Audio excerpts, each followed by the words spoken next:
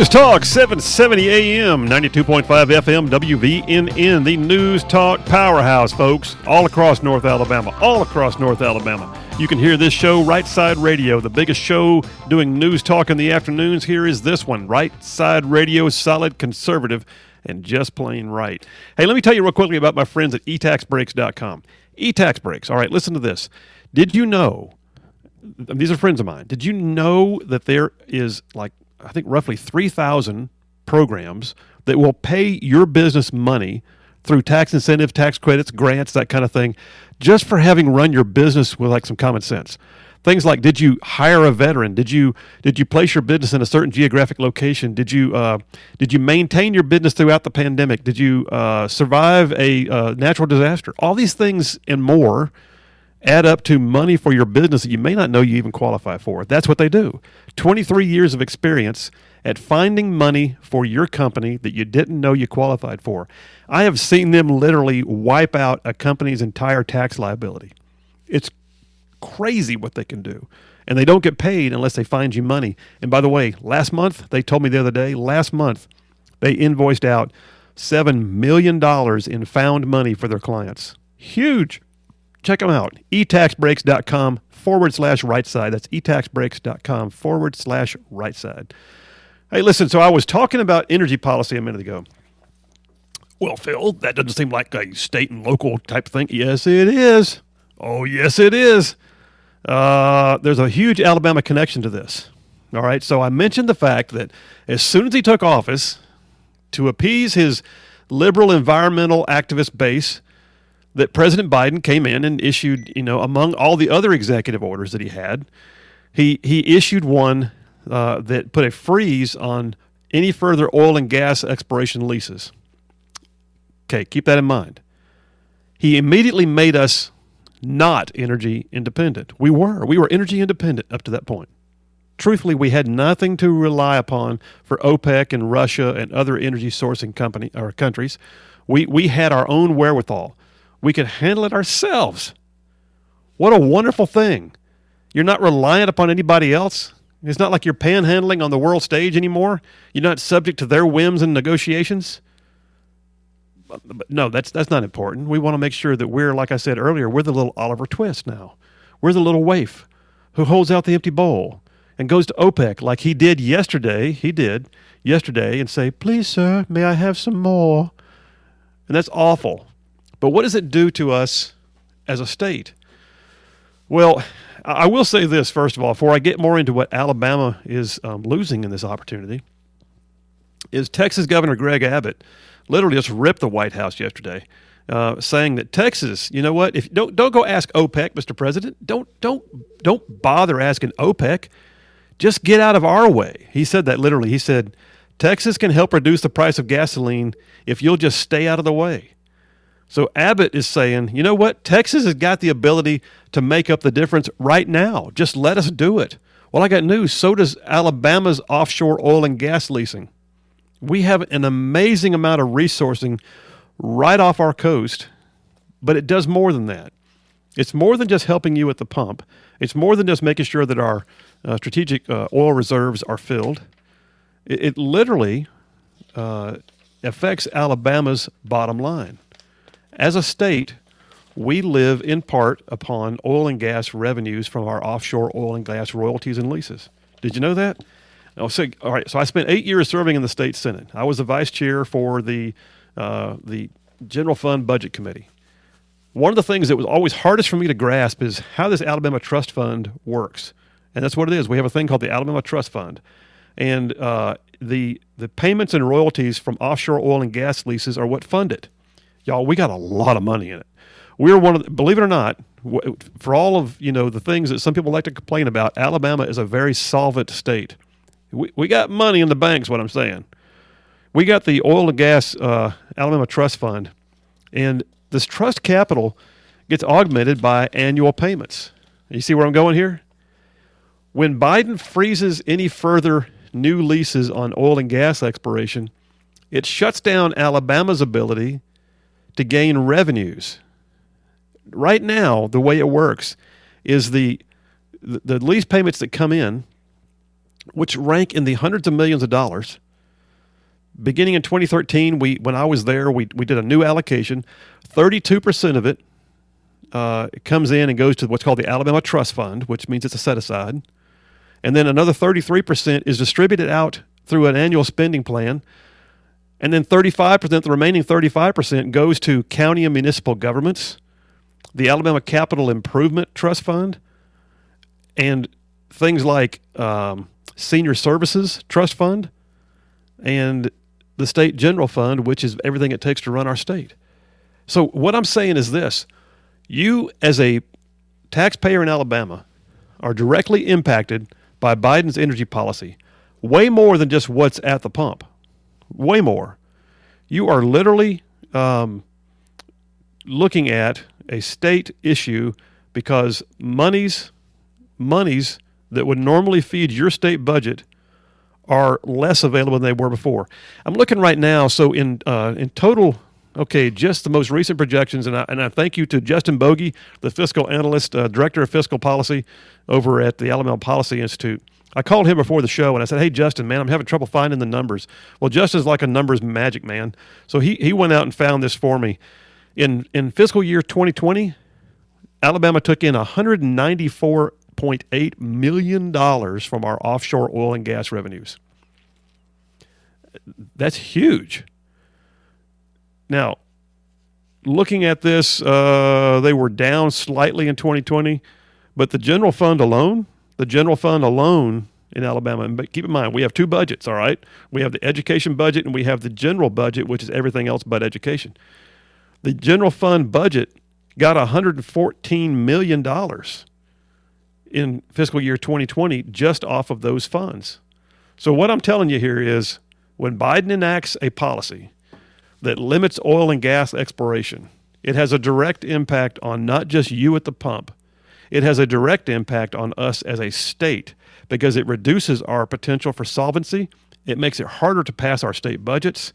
It impacts the things we can spend money on without having to do things like go to the taxpayer to raise the money. This is residual income. It's kind of like saying you planned for retirement, if you know what I mean. As opposed to living paycheck to paycheck, which is what most of our budget is, this is residual income that the state has simply because we have a thing out there that we've invested in. And it's an amazing thing. Well, I think we got a caller calling in on this very issue, and I'll be glad to take that call. Copper, if you're through on the phone there, go ahead and patch through Dorothy from Huntsville on line 2. Dorothy from Huntsville, this is Phil on Right Side Radio. Thanks for calling in. What you got on oil prices? Hi, I don't know, I'm not sure what they are, but I've heard that they've fallen, actually, the prices of oil, so our gas should be going down. I don't know. But supposedly there is less usage going on. Actually, China uses more gas than we do. And I want to know, what right or businesses Biden have in hurting our economies and making mandates like, on business. How about private business, like the auto industry? What right does he have to make an executive order on what the auto industry is going to do and put out as far as like the electric cars versus gas cars? He wants 40% to be electric by 2030. What thanks, Dorothy. Does he have to do? Yeah, great point. Thanks for the call. So, you guys, if you haven't heard it, President Biden did issue an executive order the other day saying that he wants to see by 2030 a much larger percentage of vehicles in the United States go electric. Well, that's not even a viable thing yet. I mean, to some degree, electric vehicles work, but if you're someone who travels over the road a lot, if you've got to go long distances, good luck with electric vehicles because we're not set up for that yet. But to Dorothy's other point, oil and gas prices go up and down, and OPEC did increase its volume here just in recent days and had immediate impact on the market. And also, by the way, as you're seeing some states in still total lockdown or in massive restrictions, Australia is probably using very little oil and gas right now because they're in a nationwide lockdown right now. So there's a COVID indication that less gas is being used, but yet the prices remain where they are. So with that little usage, you'd think they'd be even lower. It's a conundrum, and I can't answer the entire question, Dorothy. But I thank you for bringing it to our attention. But go back to the point that I was making earlier. We as Alabamians are facing a loss of statewide revenue not just our price at the pump, but actual state revenues, when President Biden decides to enact a green energy policy that says, well, you know what, we're just going to we're going to stop being energy independent. We're just going to go ahead. I tell you what, let me say it like him. You know, we're just going to go ahead and give it all to OPEC. Well, that's what he's doing. He's decided to lean on foreign interests and make us part of the state pool or the international pool, as opposed to being energy independent. Why you would do that, I have no idea. It's like saying you can't pay your own bills. You're going to have somebody else help you with it. Wouldn't you like to be able to pay your own bills? Most people would. So, folks, I mean, that's big doings. And as we head into the break right now, I'll just tell you, there's plenty more in the news. But at the top of the hour, you are going to enjoy, by the way, one of my other favorite segments. We had Copper's Corner earlier. One of the other things that I love doing is getting my buddies Jeff Poore and Dale Jackson on the show with me. And they'll be on just after the top of the hour. We'll do the Grand Council, which we do once a week on Thursdays, ping each other with questions. I've also got a little bit of news about what's happening with those Texas Democrats that fled the state. Are they going to be arrested when they come back? Well, the state Supreme Court says they can. We'll be right back with more on Right Side Radio on WVNN. Hang tight.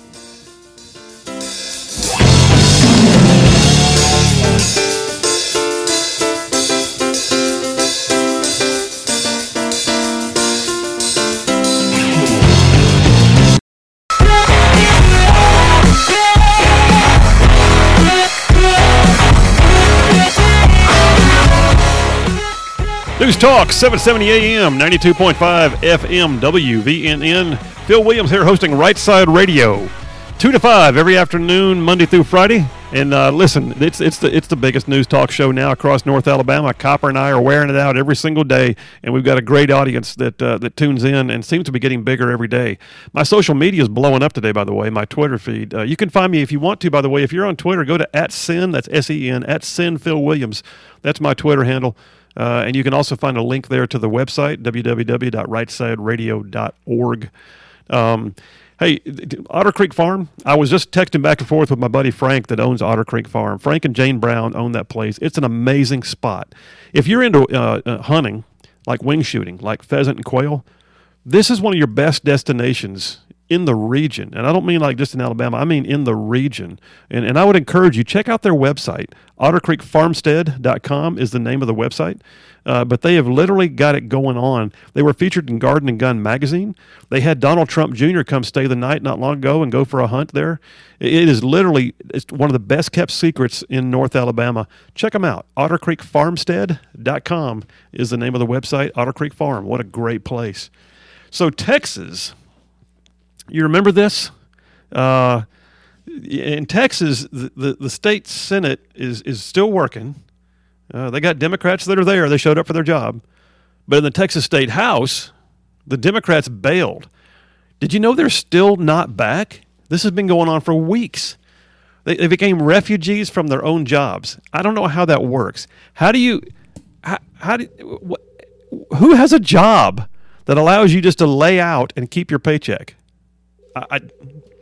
Copper, I'm pretty sure if you told me tomorrow you were going to be gone for 3 weeks because you just didn't feel like coming to work, that somebody might stop your paycheck, don't you think? Yeah. Okay. As long as we got that covered, you're not allowed to leave for 3 weeks tomorrow just because you feel like it. And get paid to do so. Yeah. And get paid to do so. And also, all the way, be championed as a hero for doing so by some, which still boggles my mind. So here's the deal. This is kind of coming to a head now. They got to come home sometime, right? I mean, a lot of them have businesses and families because just like in Alabama, the state legislature is considered part-time. All right, so these people are, for lack of a better term, they're bivocational. They are holding office, but they are not full-time legislators. That being said, they got to come home sometime. And is this yesterday? I think this is yesterday. I got to hear all my paper. I got to see which paper I've got. So the Texas Supreme Court on Tuesday, what's today? Thursday? Yeah, 2 days ago, issued a terse order is the way this is described, that functionally does allow state officials to arrest those Democrats who fled the state. Literally, when they come home, they are subject to arrest. The Democrats in question just basically, blew the state and in an attempt to shut down the legislative processes. They're doing it all because they oppose a bill that would create election integrity. And this is weird to me. They can do this and get away with it. But yeah, they did. They blew out because if they're gone, then the House can't gain a quorum, and the quorum is required for them to be able to get any business done.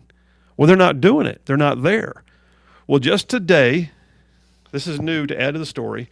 So now the Texas Supreme Court has said they can be arrested when they come home. Now that's the House. The Senate is still functioning. And the Senate today hit a landmark. The Texas Senate today voted 18-11 in favor of Senate Bill 1, which is the election integrity bill at question. And this was after a 15-hour filibuster by one Texas Democratic senator. And, you know, I admire that. So Senate Democrat Caucus Chair Carol Alvarado left the floor after a 15-hour filibuster. And understand their filibuster rules say, if you want a filibuster, your filibuster can only be continued by you not eating, sitting down, leaning on your desk, taking a bathroom break, or speaking on anything unrelated to the legislation at hand. In other words, by God, this was a filibuster. And I don't have any problem with that. That's the Democrat process. The democratic processes by which our country is founded say if you dislike it, get in there and knuckle drag your way through that thing. Get in there and argue your points and do the best you can. The old adage when I was in law school that I had one professor say was, you know, when the facts are in your favor, argue the facts. And when the law's in your favor, argue the laws. And when nothing's in your favor, just bang your hand on the podium and do the best you can. Well, you know what? She did. And so God bless Senate Democrat Caucus Chair Carol Alvarado in Texas, who did a 15-hour filibuster, finally recognized she couldn't maintain it any longer, stepped aside and allowed the vote to go forward, and the Republicans won in the Senate on the election integrity bill in Texas by a vote of 18-11. That's big doings.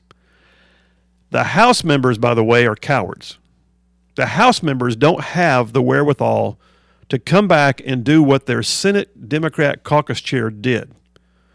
Yesterday I talked about role models.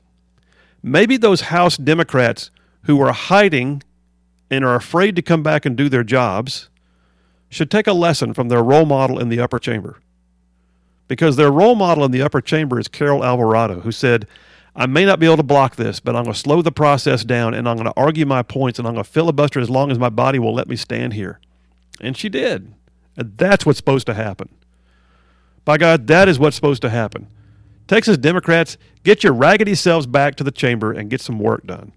And if you can't maintain the vote, then go to the polls next time and bring some good candidates and try to win at the polls and gain your majority, and then maybe you can repeal it if you want to. But right now, the Senate Republicans finally won when the Democrat process was fully in play. God bless them in Texas. All right, folks, we're coming back after this with the Grand Council. My buddies Jeff Poore and Dale Jackson going to be on. We'll ping each other some questions. It's one of the most entertaining aspects of the entire week. I think you're going to like it. We'll be right back.